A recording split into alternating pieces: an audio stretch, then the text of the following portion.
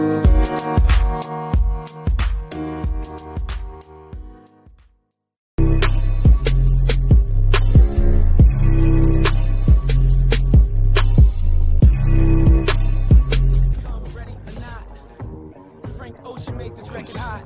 a conceptual standpoint.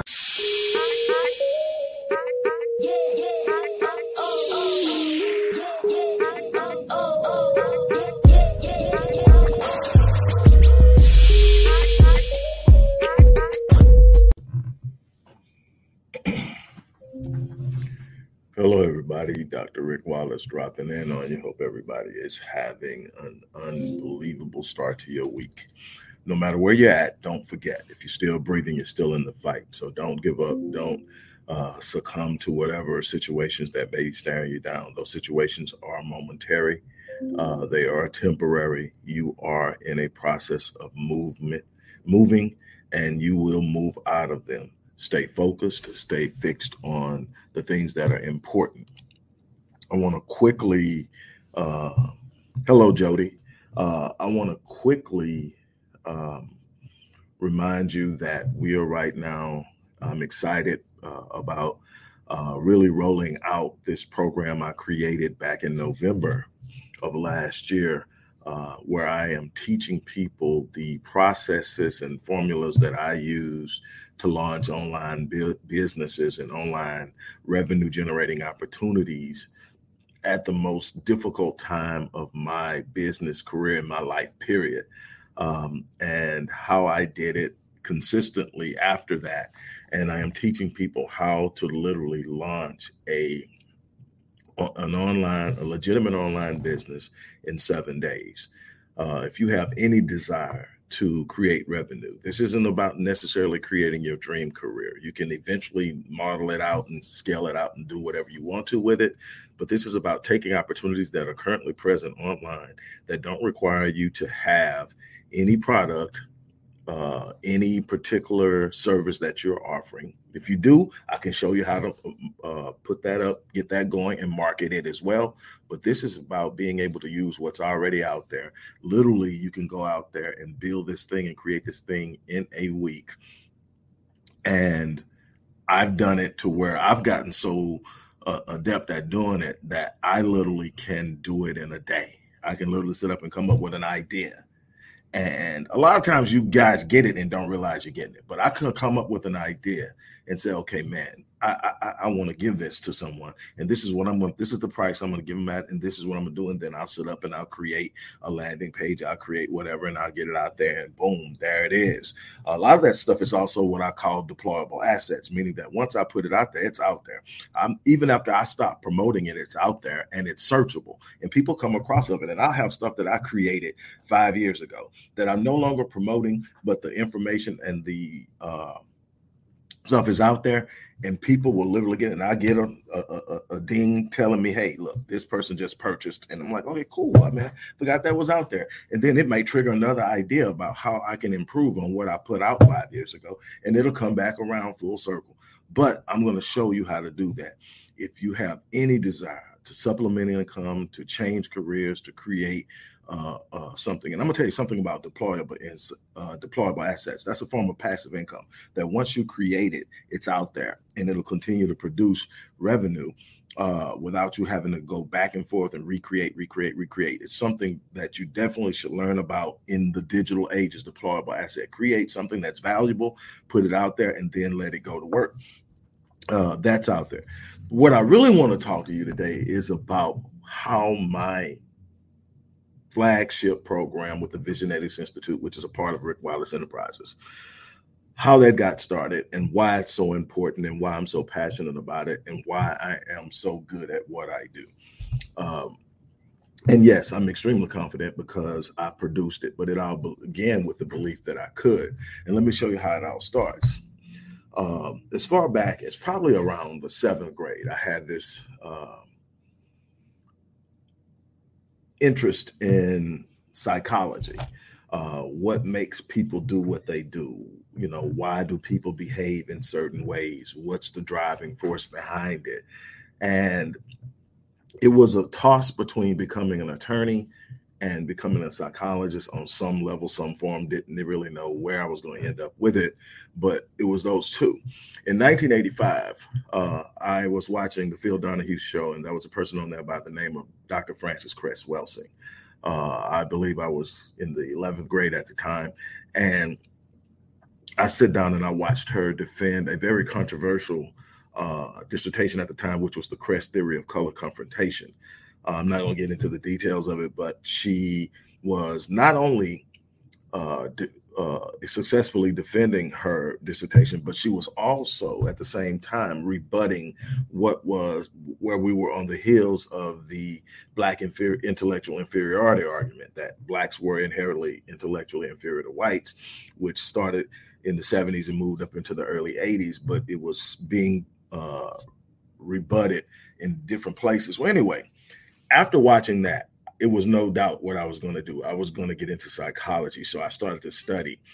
Two people that influenced me heavily after that in the sense of what I would end up doing were Dr. Matthew Maltz and Guy Greenfield. Both of them focused on the self-image. Now, the self-image is extremely powerful and people don't realize it. The self-image is not something you're born with. It is something that is developed through experiences, encounters, and a number of different things. Early in life, you have what you call label givers. Label givers are the people who, when you listen to them, they're telling you who you are. Your primary and most forceful label givers are your parents. Your parents will literally tell you who you are. And that's why I tell parents, you have to be extremely careful about how you refer to your kids, how you address your kids. You should never use the term stupid, dumb, ugly, anything derogatory, anything negative, anything that assigns to them something that is undesirable or limiting. You have to be very careful about that. Why?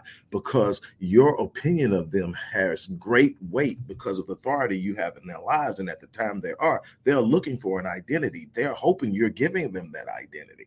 Even when you don't see it, you should be speaking positivity into the life of your kids. But what happens is these label givers give it to them. Now, here's the force of the self-image. The self-image is basically how we see ourselves in the world, how we see ourselves functioning. What do we think we're capable of? How much power do we give the external forces outside of ourselves versus how much power do we give ourselves to move within those forces and to operate successfully through these labyrinthine corridors that we call challenges in our lives. And depending upon how a person sees themselves is going to determine their decision making, their behavior, how they act, how they respond, and so many other things. Well, what happens is there used to be this belief that around 5 or 7 years old, you become hardwired in the person you're going to become. So whatever you are at that time, self-image wise or whatever, you don't get to really change that much. You're pretty much who you're going to be. Well, we know that's not true. Now, there's this thing called neuroplasticities that says that you can literally rewire your brain. You can rewire your subconscious. You can really rewire, and you can also enlarge your self-concept, because when you enlarge your self-image or enlarge your self-concept, you enlarge your capacity to perform. Well, with Dr. Matthew Maltz, who wrote Psycho-Cybernetics in, I want to say 1960, he exposes, Dr. Marx used to be was initially a plastic surgeon. And what he found was this phenomenon where some of the people that he was a world-renowned plastic surgeon. Let me get that correct. He was remarkable, especially at this time. We're talking 50s, 60s. This guy was the guy.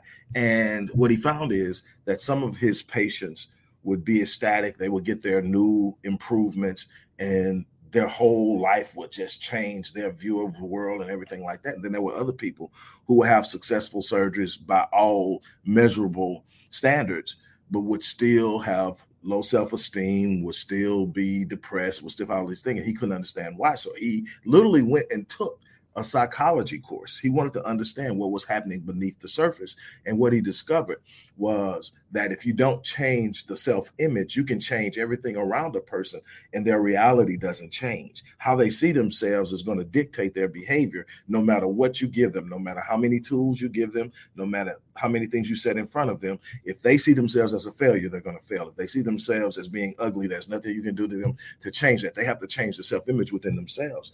And then he discovered that you can. And why he called it psycho-cybernetics was because he was referring to the term cybernetics. A cybernetic mechanism, probably the most common cybernetic mechanism that most people are familiar with, is your thermostat in your home.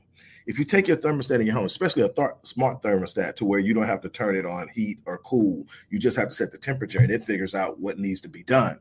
If you take that and you say you set it the temperature on 74 and it's hot outside, and you open the doors, well, obviously hot air is going to come in and the temperature in the house is going to go up. What happens? The moment that the thermostat senses that the temperature is going up, it does what? It turns on the air conditioning, the AC unit, to cool it off to get it back to 74 degrees. And it'll consistently do that until it achieves 74 degrees. And then what if it's cold outside and you open the door and it drops? It'll turn the heat on to get to 74 degrees. Its goal is to get to 74 degrees. No matter what happens, no matter what external forces, it will stay at 74 degrees until you change the thermostat. Same thing with autopilot, another cybernetic mechanism. You set a plane on autopilot and it's set to go a certain way. Well, what I can tell you is that when you're flying a plane and the winds are blowing, you're getting shears and everything, like the plane is constantly being knocked off course. You're constantly, when you're flying from one place to another, you're being constantly knocked off course. However, autopilot has a bearing and it senses that it's not on course. So what does it do? It recorrects. It corrects. It puts you back on path, and you go, and then you get knocked off, and you're knocked off so many times on the course of a 3-hour flight you couldn't even imagine it. But the autopilot just keeps recorrecting, recalibrating, gets you back on track, and you get there. Well, the human self-image is the same way. You can sit up and you can take a person and you can put them in a situation and you can tell them, hey, this is what's going on. This is what you are. But the person is ultimately going to consult their self-image. They're going to consult what they believe they are and how they believe in this world, and they're going to respond.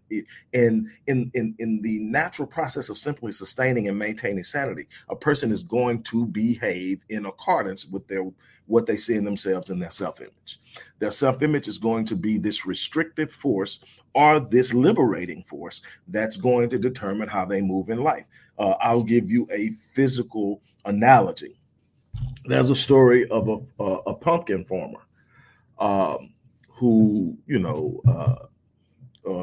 obviously farmed and raised pumpkins for sale. And so harvest time for pumpkins is what? In the fall. So he's doing the late summer, he's walking around and he notices that some kind of crazy way, one of the pumpkin sprouts had grew into a jar, that a big glass jar, or a bottle, a huge jar or something that was left out there in the field.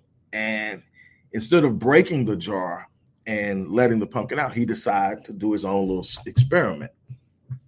And what he did is he let it sit in there. And what he realized is that over time, while the other pumpkins were growing and everything like that, this pumpkin was restricted in its growth to the size of the space that the jar allowed. The jar had become the restricting force that was constricting its growth. And two things happened. When he finally decided to go break the jar open and take it out, two things had happened. The pumpkin was half the size of all the other pumpkins, and it was the shape of the jar that it was in. And that's your self-image. Your self-image is literally shaping how you move and function in the world. If you want to change your situation, if you want to change where you're at, you can go do all the steps of success and all that other stuff. But if you don't change your self-image, which tells you it's possible, if you don't change and develop a self-image that tells you what you're pursuing is within your grasp, you can pursue it, you can fight it, but your ultimate reality is going to be produced by how you see yourself in the world. You have to change your self-image. That's what Visionetics is all about. And that's how I help people literally develop and enlarge their self-image. It's real simple when you think about it. It's called a creative reality. A creative reality is basically the premise on which Visionetics is built. The creative reality is this: it is using the science that we now understand, where we know that our neurological system, our brains, and every other neurological connection that experiences life cannot distinguish between what's being imagined and what's actually taking place. If you have a very vivid imagination, you can literally create emotions based on the things you're imagining.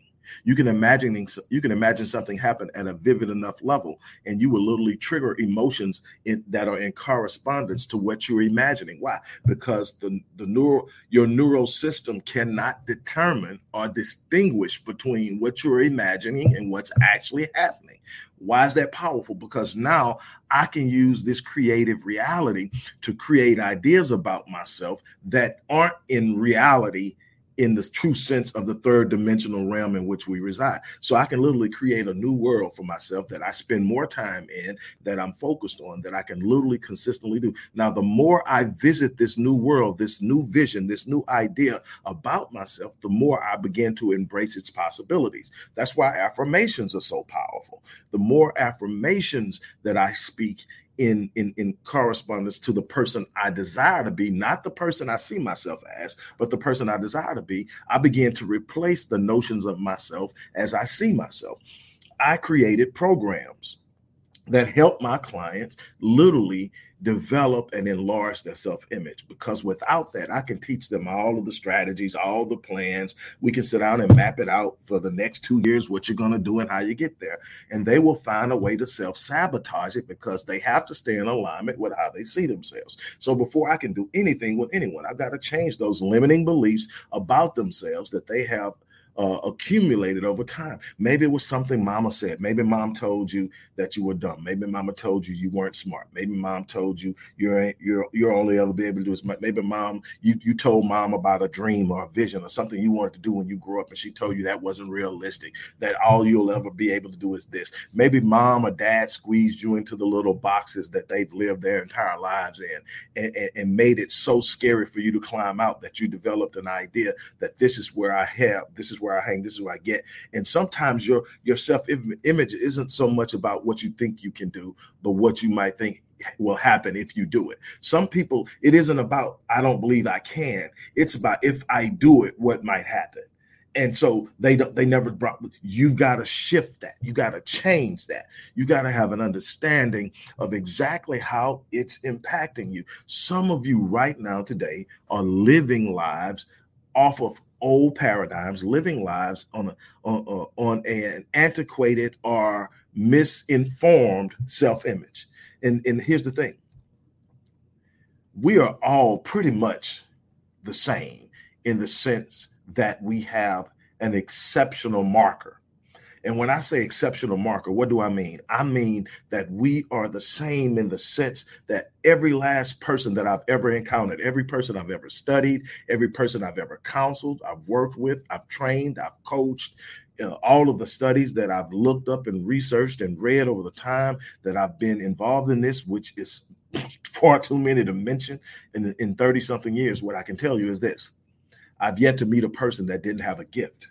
I'm yet to meet a person that didn't have some form of a genius. Now, the problem is most people are allowing their genius to be judged by someone outside of the spectrum of who they are. And now they're being judged and they're living their lives based off the random opinions of other people. They're allowing other people to define who they are instead of learning how to live in their gift. I've worked with people with autism who now own and run international companies. Matter of fact, even though I never worked with him, the richest man, I think he's still the richest man, Elon Musk, is on the autism spectrum.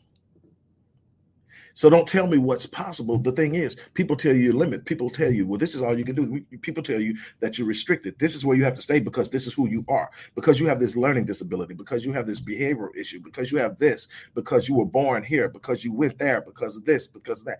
You know, maybe you made a mistake and you were incarcerated. Maybe this happened. And now you've got this idea about yourself in the world and how the world is going to respond to you. And it's limiting who you are and how you're moving. You've got to change that. You can't look for nobody else. And matter of fact, what I can tell you is, if you don't change your view of yourself in this world, someone can come open the door to abundance, pull you in on the other side and expose you to everything that you will ever need to do anything that you ever want. And you will find a way to get back on the other side of the fence because you have not changed your thinking about yourself. That's the power of the self-image. That's psycho-cybernetics. That is why I created Visionetics, because there's a way to walk out of those limiting beliefs. There's a way to walk out of those limiting ideas about yourself, that self-image. And even when you expand out and you explore it at a deeper level, you start talking about self-concept. It can only do and be what your self-image is. Your self-concept is just an expanded exploration of your self-image. So if your self-image is limited, your self-concept will be too. Here's the problem. If my self-image is limited, then my self-esteem is limited. My self-confidence is limited. My ability to be mobile in this society and do exceptional and extraordinary things is limited, not because they're truly limited or restricted, but because I have accepted that I have no power in this world to do anything other than what I'm doing. But the beauty of it is you can change it. You can literally reshape and enlarge your self-image to explore the possibilities of your capacity and your genius. Yes, there's a level of genius in every person. And it's not all in the same way. The problem is we have been trained to judge ourselves based off a standardized idea of what's special. If you're a great mathematician, you consider to be a genius. If you're an extraordinary musician, you consider to be a genius. But the truth of the matter is your genius may be in something different. And you've got to be okay with operating in your genius, because that's where your power. There's a scripture in the Bible that says that your gift will bring you before great men, that your gift will make room for you and bring you before great men. The very thing that you need is already on the inside of you. But the thing that's holding you back is something that you've developed through life experiences, through giving credence to how someone else thinks of you. Now you need to reshape that, not based on how you think of you, but based on what you desire for you. You've got to change your self-image to be capable of housing what's necessary to be all the things that you desire to be in this world. And the beauty is it's possible. That's the first thing that you have to discover in life in order to do something exceptional, in order to do something extraordinary. You've got to discover and accept the fact that what you desire to do is possible. It's possible. I tell my clients all the time, it's something that I learned a long time ago, that one of the biggest problems why people don't succeed is that when they're making up in their mind whether they're going to do something or not, they start consulting how. They start looking for the way they're going to do it. And here's the problem. If you're going to do something you have never done before, what are the chances of knowing how you're going to do it? You're not. But what happens is this natural desire to consult oneself about how you're going to accomplish something normally puts you back in the corner of where you're used to being, because that's where you're familiar, and you never ever explore it. When you are seeking to do something beyond what you have already done in life, something that you have never experienced, something you have never explored, when you're looking to take your life to the next level, how you are going to get there is none of your business. Not at this point. Not at this point. Not when you're trying to make the commitment. The commitment is made before you know how. I'm telling you, I can't tell you how many times that I've stood up there and decided I was going to do something, had never done it before, and decided I was going to do it, and then went out and figured out what needed to be done. I made the commitment first, because if I didn't make the commitment first and I started exploring all these different things that had to be done, I probably would have balked on it. Hey, man, but once you make a commitment, if you're truly committed, if you truly honor yourself, that's another thing. See, the reason that commitments work for me is because I honor myself. I make a promise to myself. It's as strong as it can be. I don't like letting anybody down. I don't like making promises that I can't keep. Sometimes things get out of your control, but for the most part, you try to stay within the confines of what you know you can do. But I don't like letting anybody down. But the person I don't want to let down the most is me. I hold myself accountable to the standards that I've set for my life at a level higher than anyone else can possibly hold me. So, in essence, I've got to go out there and follow through because I made the commitment. Sometimes I'm looking at this stuff, man, what did I get myself into? Then I tell myself, well, you're here. You said you were going to do it. Got to get it done. And then the beauty of it starts to come into play, and the challenges all of a sudden start to become these little puzzles. It starts to become this thing that, man, I'm getting stronger in this particular skill set. I'm getting stronger in this particular philosophy and concept. I'm getting stronger in being able to manage and do things. I've literally become something I wasn't by doing something I said I was going to do before I knew how I was going to do it. That is the beauty of this thing. Stop consulting someone who doesn't know about something you'll find out later. You have unlimited potential to do things, but you're limiting those things by your current life experiences, or worse, you're consulting your past. That familiar past will have you locked in a cycle of repetitive stagnancy that will literally drain every bit of life out of you, to the point that you would just simply succumb to a notion or an idea that this is my lot in life. You got a bunch of people who have never ever explored beyond their 20s the idea of escaping poverty. Why? Because they bought into an idea in their mind and they serviced that idea to the point at which they started to believe that the reality that they were experiencing was meant for them.